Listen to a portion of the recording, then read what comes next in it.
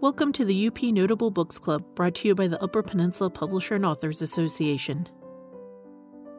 Terri Lynn Martin and her husband moved to the Lance area nearly 22 years ago and have no desire to live anywhere else, in spite of the 250-plus inches of snowfall each winter. Terri is currently a regular contributor to UP Magazine, Porcupine Press, where she finds an outlet for her humorous stories. Anthologies of these stories can be found in her books, Church Lady Chronicles, Devilish Encounters, 2021, and High on the Vine, 2022. Her full-length novel, Moose Willow Mystery, a Yooper Romance, was just released. Welcome, everyone. This is Evelyn coming from Wells Library. And tonight's speaker, Terri, is going to be talking to us about The Home Wind, which if you haven't read it, you are really missing out.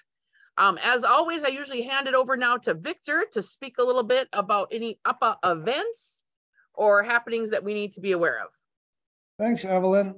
We can now start talking about our spring conference, which will be taking place on June 10th in Marquette, Michigan, at the lovely historic Peter White Library. And we have an exciting keynote speaker, Marty Achatz, who is a two-time poet laureate of the UP, and he's going to be bringing on a musical guest or two. So he's really going to kick it off with a lively show. And then we have 6 breakout speakers. Some of the subjects include using humor in your writing, and Terri Martin will be hosting that. We'll have our self-publishing 101 for anyone who's ever wanted to publish a book by themselves. Tyler Tischler will be running that. He's eminently qualified. And Brandy Thomas will be on explaining how to work with an audiobook engineer, how to record your own audiobook. That's really exciting stuff. She's recorded 5 or 6 books for me. She's amazing. We'll have Carrie Pearson on how to work with an illustrator if you're putting together a children's book. And we have another woman, Laura Smith, on cover design, another important feature, right? Everyone knows people judge your book by your cover, so you better get a good one. And we're really excited to have 3 different panelists talking about how authors can work with bookstores from 3 different people from around the UP. So it'll be an exciting lineup, and the conference registration is free if you become a member at uppaa.org. Just go to our website, click on join, pay the $40, and you get all the benefits, including conference with lunch. So that's my pitch. Well, that's great. And how did the Dandelion short story contest end up? Can you tell us anything yet, or you're still reading and judging? The judging is going to go on until the 21st. We got something like 26 high school stories and about 12 from the junior high. And the quality is really high. I'm judging all of them. I'm torn as to which one are the best. These kids are so good at writing out and out fantasy. That's where they really excel, like science fiction or sort of medieval Renaissance time period, and also just fantastical things that happen. So it'll be a treat. Good. Yeah, I'm always glad that you guys do that and sponsor that. It's great to get young people writing, and it's always good to be with a lot of fellow writers, or I shouldn't say I'm not a writer, but with all of you writers here tonight. So for those of you just getting on, I don't have the book yet, but this is our book for next month here. So we're starting year 4, and we've got the lineup kind of figured out for a while. This first book is called We Kept Our Towns Going by Phyllis Michael Wong. In my email tomorrow, I'm going to send you the names of all the books, the publishers, where you can get the books, because some of the books this year are a little bit tricky to get. So I will give you all that information tomorrow. So you'll be all set for year 4 lineup, which is pretty exciting.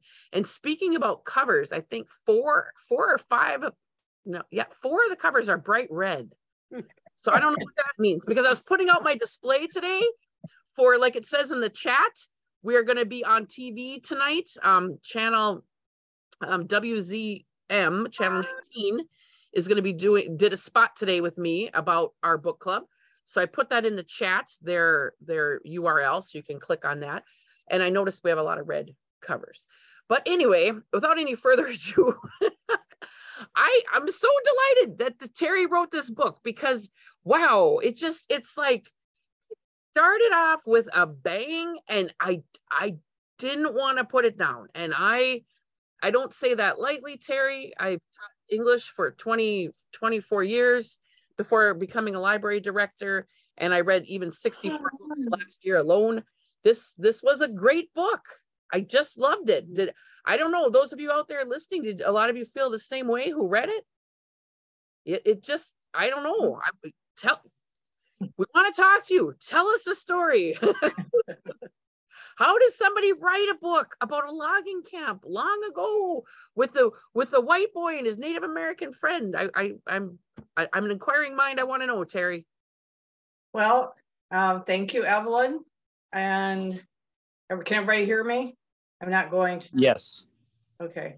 All right. So so anyway, I think something that a lot of us know is that you still have to research fiction.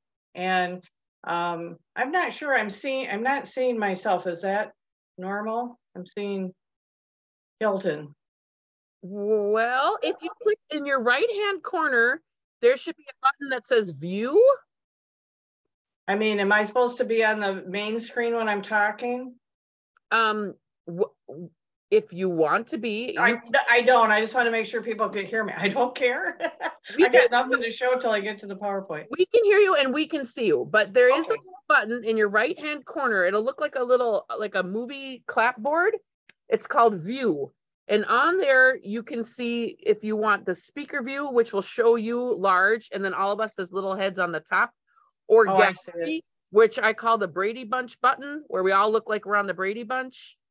Those are a couple choices that you have. And then there's immersive. I don't know. I don't know what that is. Oh, so I click, it says speaker. Yep. Click on speaker, and you should see you as the main box.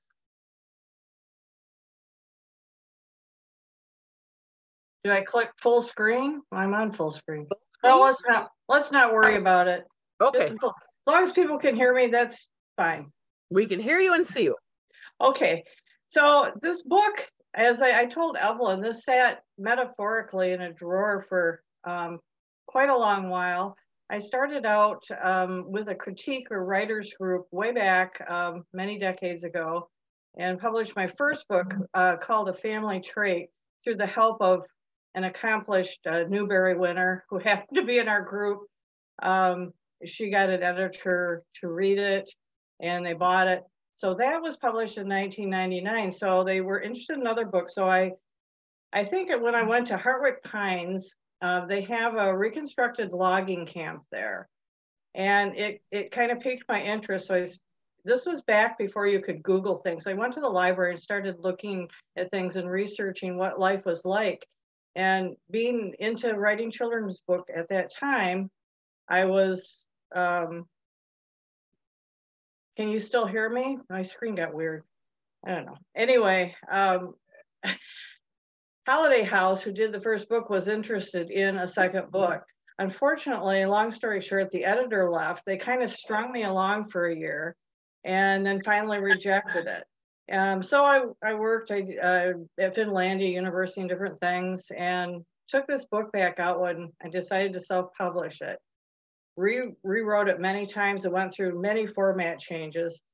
And part of the reason I chose writing a book about these two boys and their cultural differences and how they help each other with the difficulties in life was because there was discussion. There aren't a lot of books for boys at that age. So many are geared for girls. They're the readers. So that's where the money is, I guess. And so that was part of my motivation, is to make something that a 10-year-old boy or 11-year-old boy or 9-year-old boy would want to pick up and feel, this is a cool book, for me to read about. And so that's kind of how it came about. I had a few trips to Hartwick Pines and got some information there and worked on this book.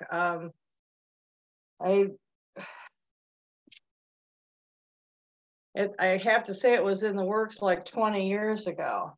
And it used to be self-publishing, the cost was prohibitive. It became more affordable.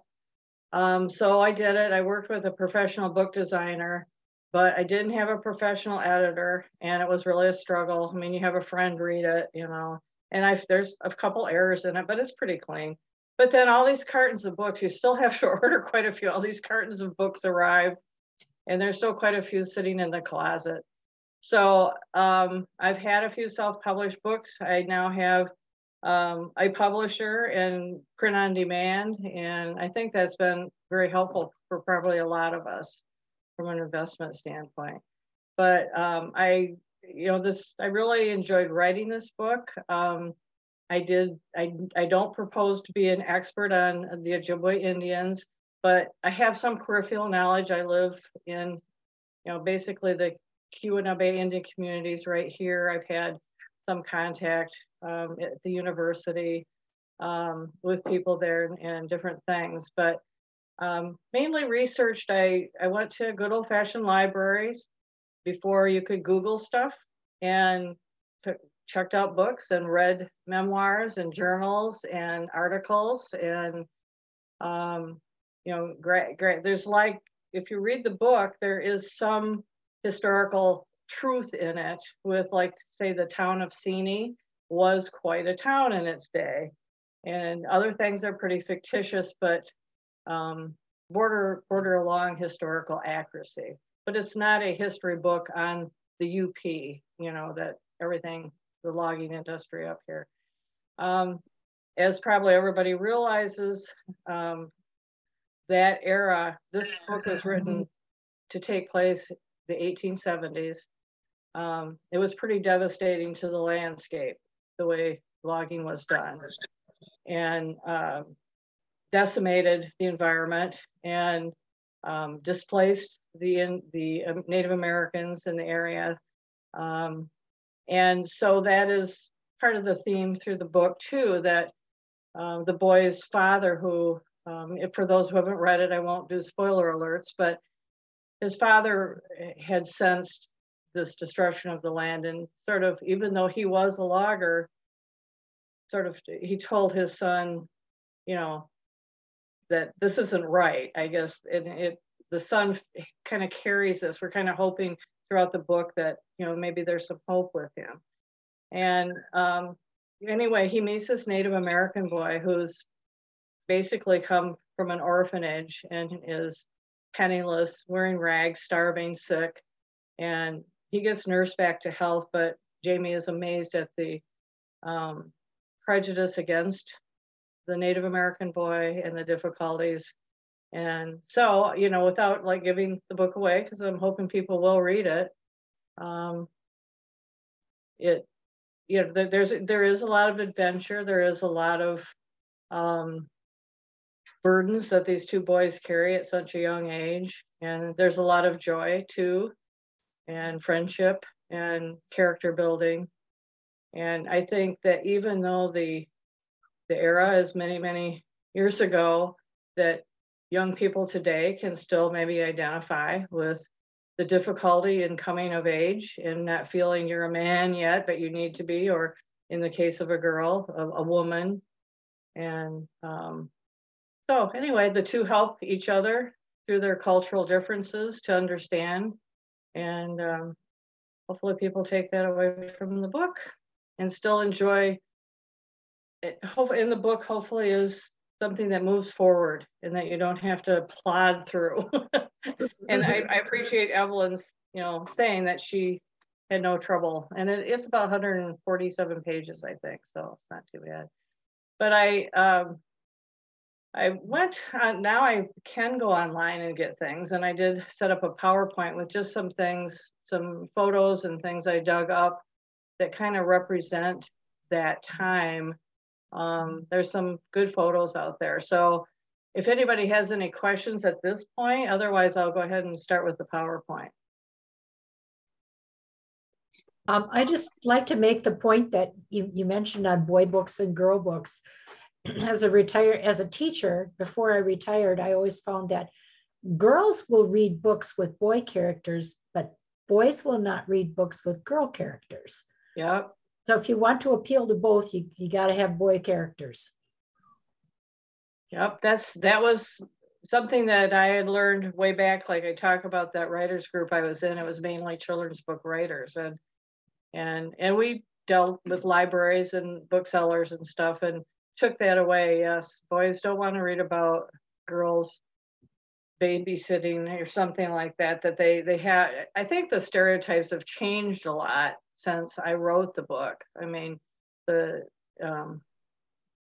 boys and girls can do the same things now. I mean, girls are in sports, and when I grew up, not so much, you know, things like that. But still, and I've had adults read this book and say that it doesn't have to be a kid's book, that it, you know, and of course, especially if it's a family member, they're going to say it was a great book, but that it is a worthwhile. And I've had parents looking, you know, I'm going, well, you have, my daughter likes to read, and I'm going, well, what about, you know, I have this book. Oh no, that'll be much too young. She wouldn't want to read it. She's like really into older. And like, well, that's too bad, because I've had people say that even if you're not 10 or 12, that it's a good read. So I have a quick question. This is Sharon. There was probably a lot of prejudice against the Native Americans. So what made the white boy, and I'm sorry, but I haven't read it, but what made the white boy become friends with what did you name him? well, the white boy's name is Jamie, and the Native American boy's name is Greyfeather. And basically, Greyfeather took refuge in the stable of the logging camp, and Jamie came upon him. And first, of course, they tussled because Jamie felt threatened, and then realized the boy was very sick. Jamie's mother nurses him back to health. They become good friends, and they share stories and information. And so they were kind of forced together, and then they bonded. I mean, it was the only other young person in the logging camp. I mean, it'd be hard to even, it was very unusual. This book, his mother becomes the camp cook. That's very unusual, but it wasn't completely unheard of. Mm-hmm. And I think it wasn't totally unusual to have kids there. But mainly it was men. And so but that is pointed out in the book. I was always told, if you do something that's not the norm, just point at it and say, we know this isn't the norm. This is my book though, and this is what's happening. So no, that makes sense. And don't let the reader know, I know it's not normal to have a woman, and they weren't sure about it, but they were desperate. And so they took her on. So that makes sense. Strange bedfellows. Right. Thank you, Sherry. Okay. Terry, I'm sorry. Terry, I was just going to add, I never found that I needed to plod through the book. And I would better describe it as it's a family book, because I have found that I wanted to share it with my grandkids and my adult children, because there's a lot of issues in that book that are current today, even though they're old-timey. I really enjoyed the book. Thank you. Yeah, as I mentioned to Evelyn, I put a discussion guide in the back with kind of the hopes that it might be used for educational, as a class read, that kind of thing. I haven't really had any teachers approach me and say, can I get a discount to get some books? I would gladly do that. But I have read to class. I actually read this book to some 7th and 8th graders, some excerpts before it became a book, just from the manuscript. And the kids really liked it. You've got to publish this, a great book. Mm-hmm. And they weren't really saying that. 8th graders don't say nice things if they don't have to. This was a tough class. So, that was encouraging. And that was many years before I finally got it done. But how did you find the reception from other Indian tribes, or have you experienced either support or or the opposite? I have not had it vetted, so to speak, by the Ojibwa, and I haven't really gotten any feedback. I do have a few people I know. I don't know if they've read the book. So I haven't heard any negative comments, but I can't really say for certain. I can't say for certain that any Native Americans in this area have bought the book and read it. It's in the library.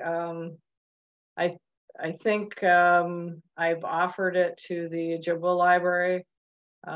So, you know, they might dispute some of it, but I don't think there's anything offensive and or terribly inaccurate. And so, you know, I haven't really had a problem with people challenging that aspect of it. That's good. Yeah, That's very so far so good, you know. And I, you know, I'd welcome that. But I didn't really know if it was appropriate to like go, could you read this and tell me what you think of it? You know, because you're Native American, tell me, you know, I just tried to glean correct information, and of course it is fiction. So you take a little license there, but anyway. Thank you. Yeah, so maybe we could go to this PowerPoint if everybody's good with that. So I've been tutored in this now, share screen. Okay, can everybody see that? Yes. Perfect. Yes. Great. Now, am I going to be able to move the slides? Yep, you should. Okay, there we go. Use All right. the arrow keys on your keyboard. Or Yeah, page down. I got the arrows down here, so I'm good.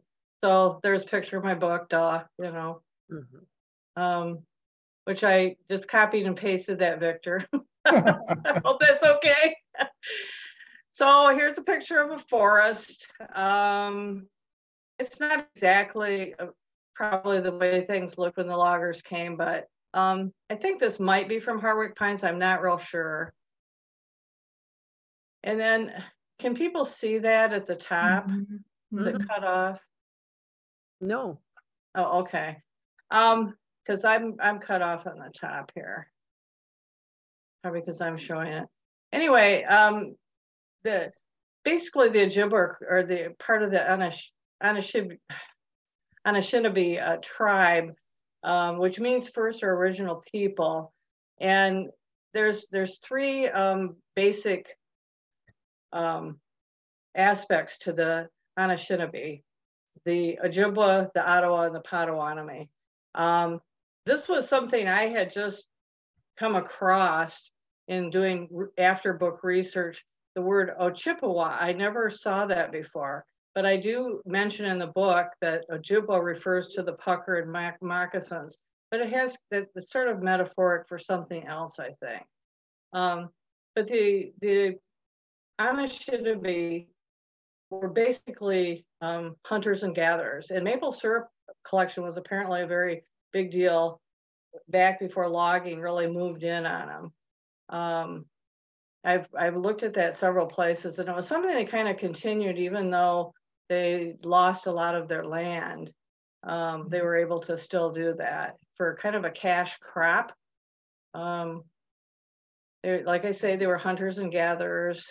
I don't think this is a really circa 1870 picture. I think it's kind of a recreation, but I believe that looks like a real canoe, birch bark canoe. This is some gathering rice. They still do this.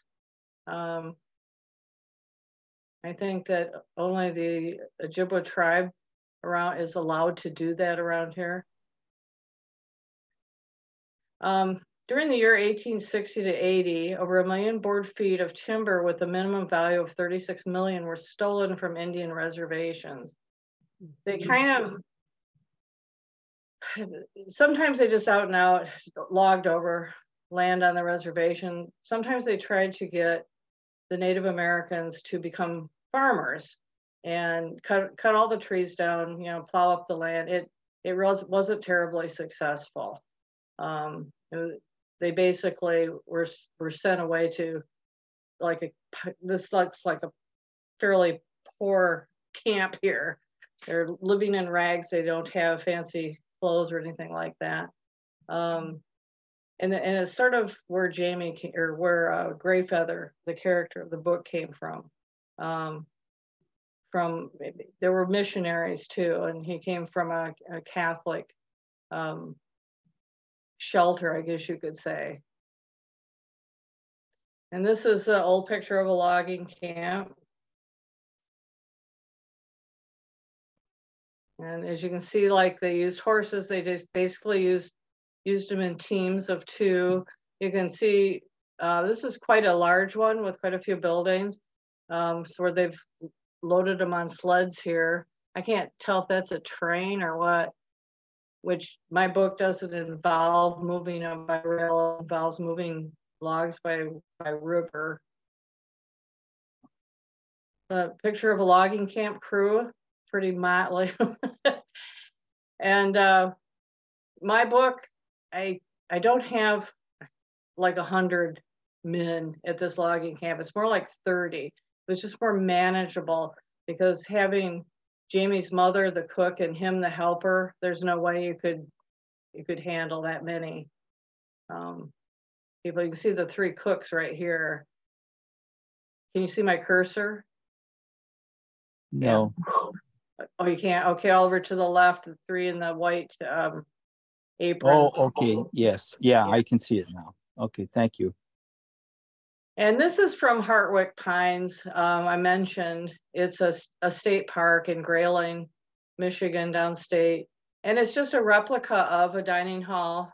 And it's probably much nicer than what reality was, but it gives you an idea of the crudeness of the Spartan existence of the people in this. Here's a real dining hall. And it says the real king of the camp was the cook, and in my book it was the queen, and people were very, very respectful of her. Nobody gave her any trouble. They gave her son trouble, and up to 100 men. It's not just unbelievable to be able to do that 3 meals a day. Again, from Hartwick Pines, a reconstructed kind of kitchen, what they had to work with. It's quite impressive if you guys ever get that way, or maybe a lot of you've already been to it. I've been many times. I really love it there. This is a bunkhouse. You can see that instead of lazy boy recliners, they have a wooden bench to relax on at night, tell stories, smoke their pipes, and sleep in those bunk beds. There's rarely any windows even in these bunkhouses. It has to be a little rank in there too.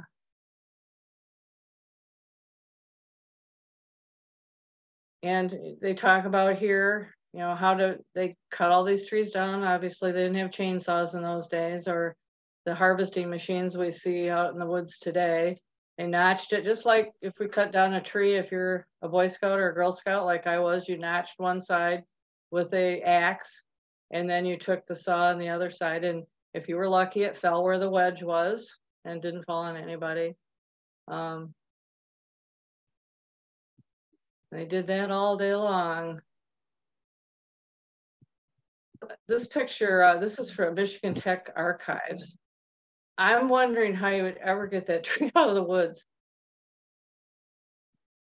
It's an amazingly gigantic tree.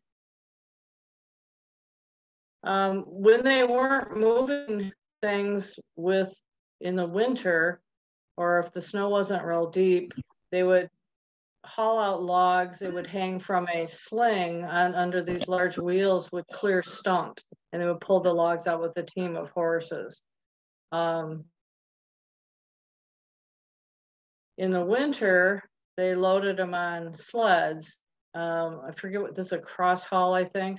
So this is sort of, again, replicating at Hartwick Pines, replicating, how it was done.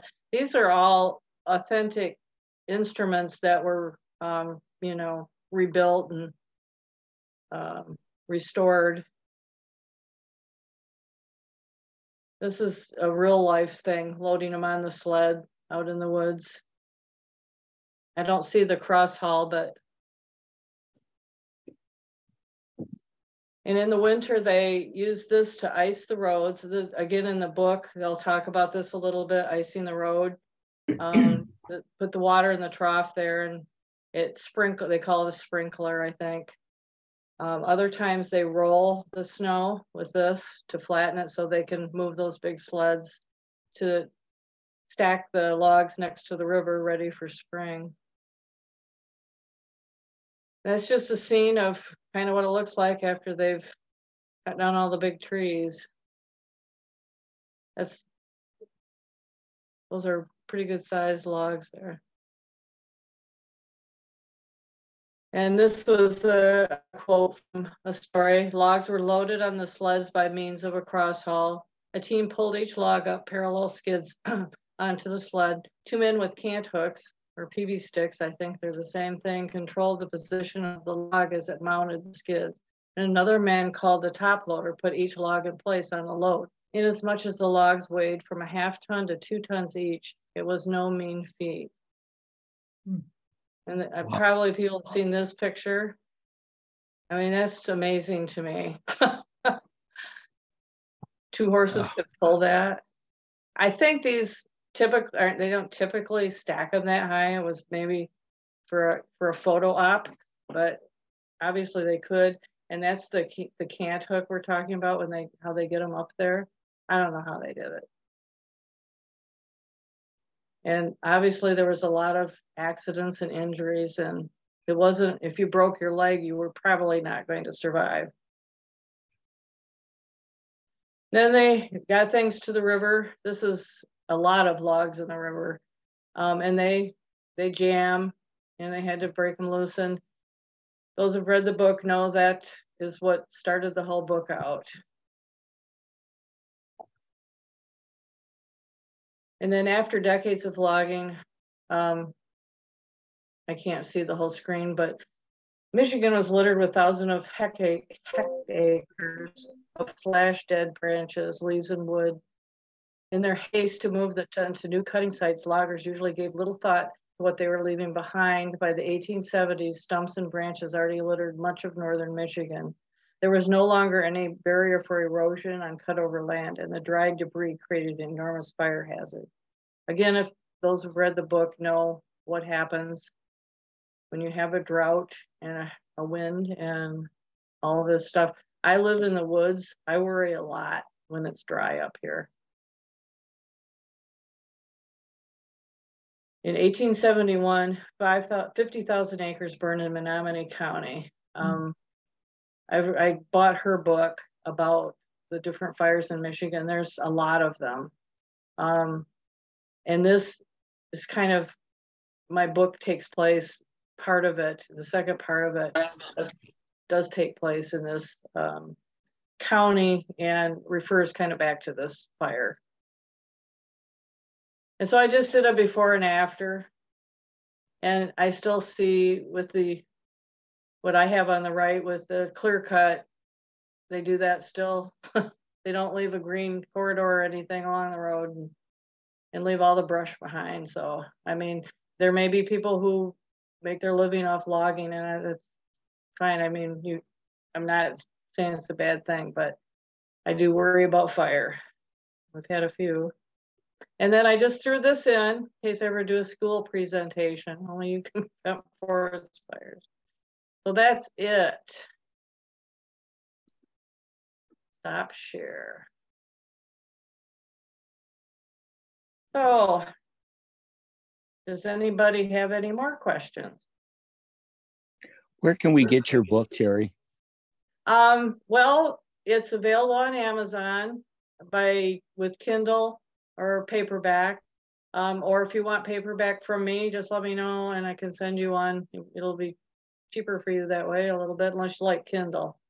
And Barnes and Noble, it's also there on just on Nook, I think. Yes. Yeah.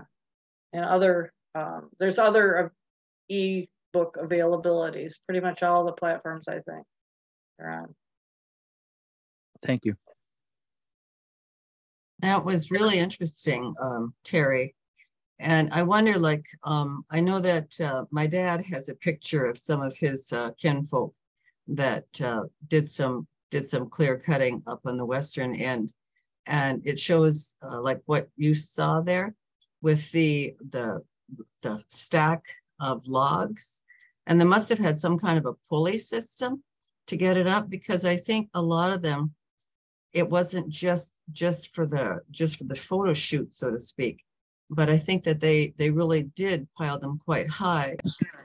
If they didn't have a log run, to put them down like they do in Grand Marais. You're probably familiar with, with that old log run that they have there. Yeah, I mean, they moved them in different ways depending. Sometimes they built slides and chutes, got them down steep hills or into the river. But yeah, getting them up on that sled like that, I don't know how, if they couldn't have just used a PV stick to get them up there. They weigh tons, they'd have to counterbalance it. But my book doesn't go into huge detail about logging. It just touches upon it. And so it's, I just didn't want to distract too much from the movement of the story and get too hung up on explaining things because it's a kid's book. But it is an interesting thing. Now it's all done with machine, but back in that day, it took a lot of muscle. So. It almost looked like ropes on the one where the men were standing up there. It's just fascinating what these men could do. I don't even know how you would do. That was intriguing when you were showing, because those photographs are they're beautiful. Terri? Yeah, my husband found a really good website with literally hundreds of photos. And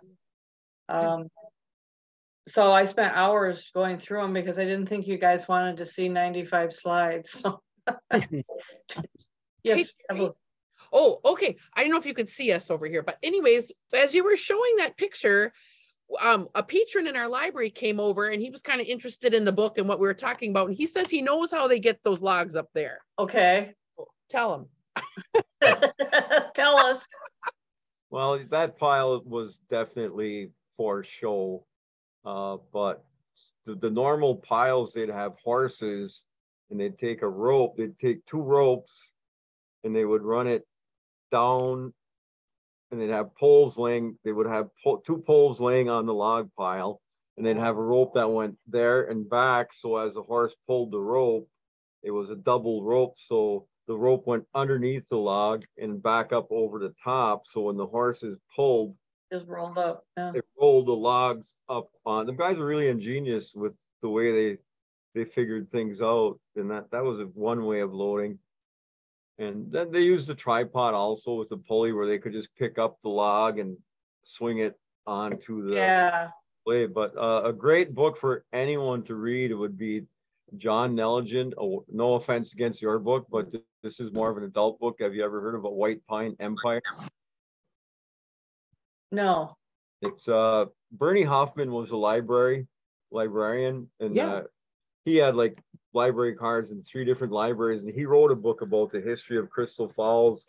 And he said some books are read and some are digested. He said this is the latter. He says this, and for a librarian to say that meant a lot to me. So I read the book. And John Nelligan started out as a cook in the logging camps. When he was 12 years old, his father got killed, and he worked his way up to being a big, right through the ranks to where he was at the top. He would buy millions of board feet of timber and send it down the river. And he was a good looking, he was a 6'4" Irishman. He didn't drink like most of the lumberjacks did. He was just kept his nose to the grindstone. But a really interesting book, A White Pine Empire. So I'm going to put it in the chat. So I'm going to just ask him if I got it right. White Pine Empire by John Elgin. Don Nelligan. Okay, we're gonna get this right for everybody. There's an Elgin Creek in this Iron County named after him. Nelligan, I believe. Don Nelligan. John. John. John. No, I got Don. I got to put John. Okay. And I'll send this to everybody and we can look up this book. You wouldn't be disappointed to read that book. He says it will like it. Okay, there it is. It tells you all about the like the log drives. Death was just a common thing that happened. He said when a man died, your eyes wetted. His quote, your eyes wetted, you bit your teeth and you just stepped a little more carefully, but nothing could stop the log drive. It had to go on. You could not stop the drive for the men, because they do what they could to cover a man if they could, but there were many men that never were recovered or much later.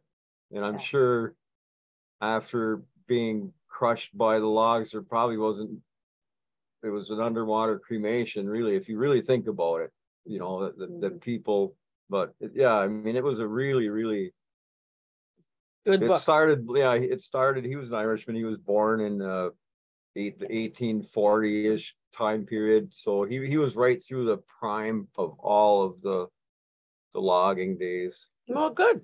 And he was right in this area too. It's right. We're in Iron County, Crystal Falls, but he ran like the Fence River. That's where he talks about the man getting killed up there, and it's really, really good. Okay. Well, we put it in the chat, and hopefully some people can check that out if they're interested in more logging camp adventures. Yeah, well, thank you. Thanks for your help. Yeah, hi, Terry. This is Maria, California. And when you visit and classroom, what kind of questions and response are you getting from your students? Well, I visited a couple classrooms. Like I said, I knew a teacher, 7th, 8th grade teacher, and I went to her classroom a few times. And I don't know that I got a lot of questions about the logging or this or that, because I didn't read the whole book. Sure. But I would question them and say, do you feel like Jamie is prejudiced against Greyfeather? No, they say. And well, why not? That I would sort of open discussion about that. It's been a few years. I'd be real interested how it would go today. Yeah, but I don't kind of relate to their own relationship with others. Yeah. So, to me, you can lecture and tell them this is good, this is bad, but it's kind of good to just tell it in a story and see what they extract from it and discuss it. And I think I would ask them, can you think of something that's happened with you? It doesn't have to be race or this or that, just something that's happened to you that made you feel that way, So I think the book is good for that type of classroom discussion, that kind of thinking. Thank you. But thanks for that. Yeah, I'd like to get into more classrooms, and I haven't had a lot of offers, even though I think people know in my community know it's out there. And I think things are so difficult now to go outside their teachings.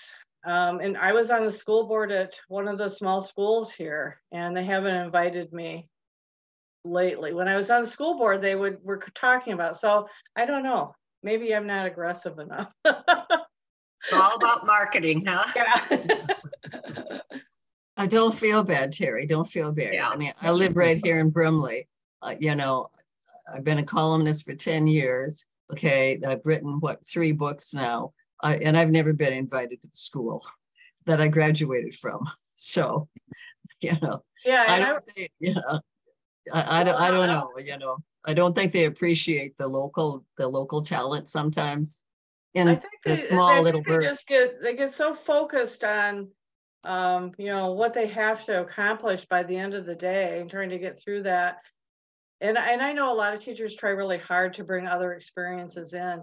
But I mean, I worked at Finlandia University for 11 years. I brought authors in. I was on the committee. Some of them fairly, well-known authors. We kind of piggyback sometimes with Michigan Tech. I was on the campus read committee. They've never invited me to do a book signing. you know, and I've offered, I mean, I emailed the bookstore and said, you know, I'm happy to do a book signing there sometime. So yeah. Crickets. It's their loss. Yeah, I suppose I could just show up, you know, see what happens. Flash Bob. I don't know. Anybody else? You know, I'm sorry, but in that one picture, I'm going back to the log. I thought I saw ropes. Okay. And I thought, oh, Sharon, it's probably just your imagination, but I thought I saw a rope on either end of those logs and what that fellow was talking about. You see what you've started, Terri, is that you showed us these pictures. Okay.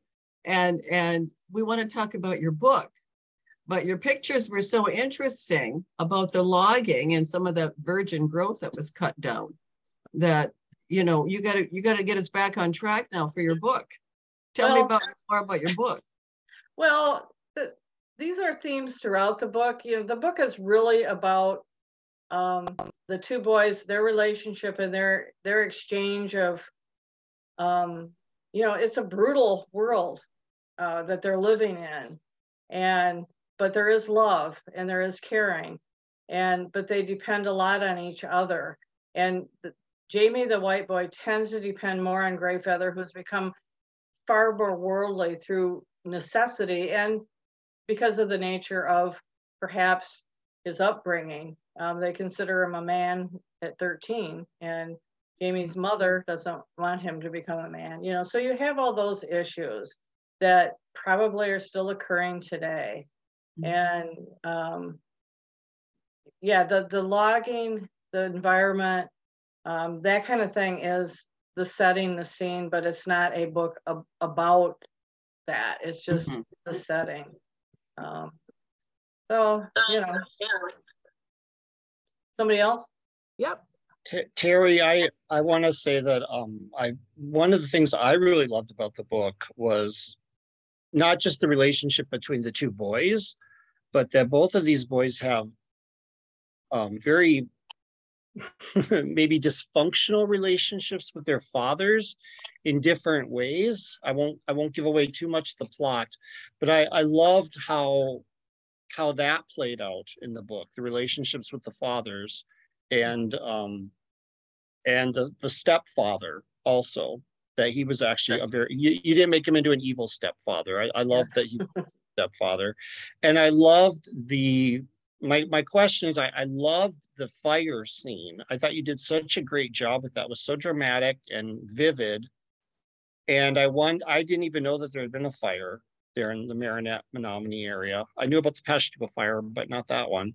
But my question is, how did you decide to tie these two ends of the Upper Peninsula together, Seney and Menominee, and where did you get the idea to tie all these parts together? Well, I think from my research back in those days, I think there was a lumber camp in that area. I mean, you have a logging camp and then you have the lumber mill. And once, you know, you have a choice, you can stay with the logging camp and they move around. But they decided to move on with their lives and go to the lumber mill. So basically it was roughly what was occurring up here. I don't say it's exactly, there was a lumber mill exactly. And I think I talked about going to Menominee and Neskanaba and different places that are familiar. And the Dunlap, the steamer that they took was a real ship that did transport people. And yeah, there was fire in Wisconsin, that fire you mentioned that starts with a P. And I've been doing a little more reading. I wrote this book so long ago, I had to reread it recently and drag out my notes. And I have things, you know, talking about Seney, and I have things talking about this and that I used originally from the book. But yeah, I just sort of followed the rough history of the area and how people followed where the work was. And I saw some pictures. I almost used one in the PowerPoint of people going to the rivers trying to escape all these fires, the Wisconsin and Chicago. That was horrible. And apparently a lot of the lumber to replace Chicago came from Michigan.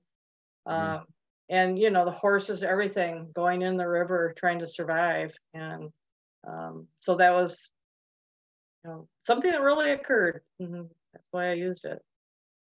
I truthfully, and I won't do a spoiler alert. I truthfully don't know if Pete and Greyfeather would have survived where they went in the book. Nobody's challenged me on that though. So. I'd like to say, Terry, that from a lot of the research that I've done for my own books, that I found yours very, very believable.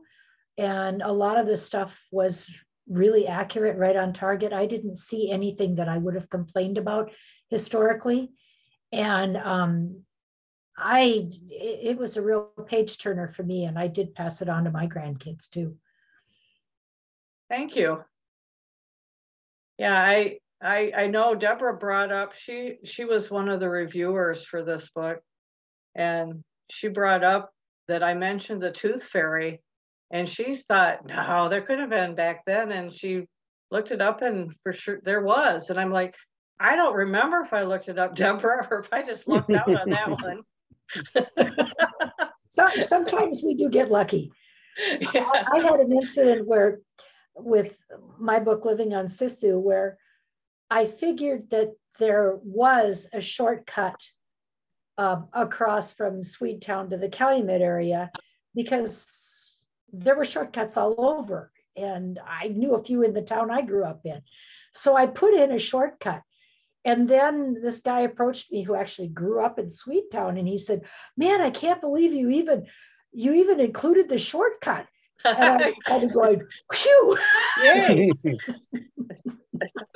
Yeah, I mean, we've all done it, and we've all been caught with oops. And even some things get past Simon and Schuster. And one of my pet peeves is when people just presume they know something about something. And with some things it's okay, but I had horses for many, many years, and they have these horses either galloping for 20 miles or I remember one that she reached forward and scratched the horse between its ears. I'm like, either that horse had a short neck or she had a very long arm. Because you like physically would have trouble doing that, sitting from the saddle and leaning forward. And so yes, there's many pitfalls. And this was, I mean, I was setting myself up a bit, but I just really felt I was really disappointed that originally Holiday House bought the first book, but finally said with this one, and true, the editor left that I was working with, oh, we've already got another book similar to that. And but it's New York, and they don't, you know, we all know that there's a reason that we self-publish or use independent publishers, because we have a lot of good stuff, and it's hard to get attention at some places. One question over here. Well, I just wanted to say I kind of enjoyed that Sini trip where the boys had to go and get the supplies. Yes. That was a good part of it. And where Jamie started doubting Greyfeather, and then he kind of thought, no, I can't doubt him. I know, you know, but it was kind of a moment of, because he was listening to the adults around him. Right. So that was kind of a meaningful story, I think. And even when they got back, and he thought his mom would be mad, and she just hugged him, and he liked being hugged. Like it felt good. And I think boys, you know, at that age, you know, they may push away a little bit from their mom, and then another time it might just feel kind of good to have your mom give you a hug. I don't know. For me, nothing beats that beginning scene where he gets that mattress down and it gets it all stuffed up there. I mean, oh, you had me. I was hooked in right after that. That was great. Oh, yeah. Well, and I was sort of living that, because I was going to have him pull this prank. And then I'm like, well, how the heck would that boy get that back up there? So I kind of painted myself in a corner there a little bit, and I thought, well, he didn't think it through, and he didn't get it back up. That was great. That was great. And you saw the picture on the PowerPoint of the bunks, and Oh yeah. you know, so it'd be pretty high. Mm-hmm. Yeah. Oh, if it's okay, I just wanted to mention, I went to a logging museum a number of years ago in Minnesota, and in the bunk beds, this particular logging museum didn't have bunk beds. They just had a row of beds, and they were like doubles, and there was a rope going down so that, you know, there would be a man on each side, and they couldn't cross over that rope. So I don't know if you came across any of that in some of your research. No, I didn't. The museum at Hartwick Pines, I think, represented them as, you know, upper lower bunk, but I would imagine they did, you know, there was no way that it was done in every place. It was whatever probably worked best, what materials they had. And you know, this type of logging went on quite a bit beyond when this book was taking place too, in these rustic, difficult living situation. But maybe it got a little better with real beds, you know, I don't know. And I don't know. It was just kind of funny. And you'd see where they were hanging their underwear and whatnot to have it dry, their socks and stuff. And I'm glad you mentioned, you referenced Betty Sodders there, Michigan on Fire. One of her books. Betty was a good friend of mine. She's passed on now. Oh, okay. She did a lot of writing about. I still have the book. Yeah, it's just book. packed full of information. The research. Oh my gosh. Mm-hmm. Well, she lived in the wilds with her husband for 30 years. Really? That's interesting. I'm glad that you knew her. It's a small world. Good friend. Yeah. Thank you. Somebody else was. I was just going to say there's a good logging museum right in Newberry also. You don't have to go downstate or to Minnesota to go to a logging museum. That's right. That's right. As a matter of fact, my Roger Pylon was a friend of mine he lives in Grand Reno, was instrumental in setting that up. And one of my dad's, one of these great big saws, you know, when we used to have we had a buzz saw and whatnot, is actually in that logging museum in Newberry. Yeah, the one in Grayling, of course, I lived downstate at the time. When we used to camp, and we used to camp at Hartwick Pines quite a bit. They had a saw there, the steam-driven saw, big building with that whole aspect too. It's been quite a few years since I saw it, but it was pretty impressive, but it looked exceedingly dangerous. Oh, yeah.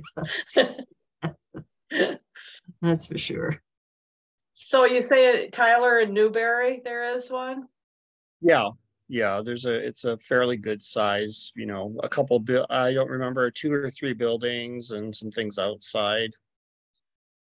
Yeah. When I went many years ago, but what amazed me was I got there and there was a woman at the counter and she said, "This is my grandson. He was like maybe 11.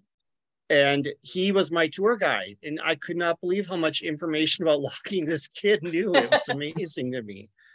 I'll have to check it out. It's good to know. Thank you. Any other comments or questions for Terri? All right. I think we're all wound down. But really, it's an exciting book, and I'm hoping to share it with some younger people that I know as well.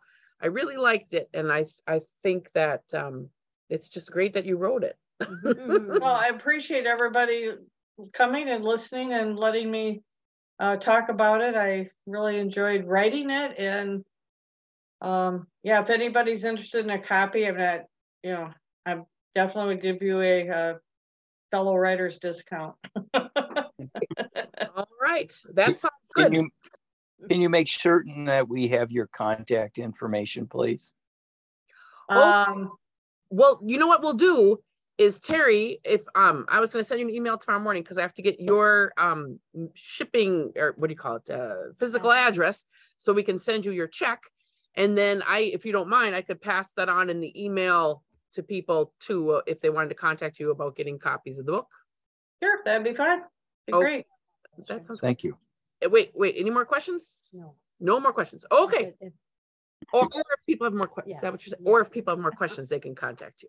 Okay. All right. Well, thank you, everybody. And don't forget, next month we start our year 4 lineup with, and she was on for a little while, Phyllis, and then we kind of lost her. So Phyllis Michael Wong's book, We Kept Our Towns Going. And I will send everybody tomorrow all the information about year 4 and Terry's address. And thank you all. You've been watching the UP Notable Books Club, brought to you by the Upper Peninsula Publisher and Authors Association. To join or for more information, please visit us at www.upa.org or www.upnotable.com.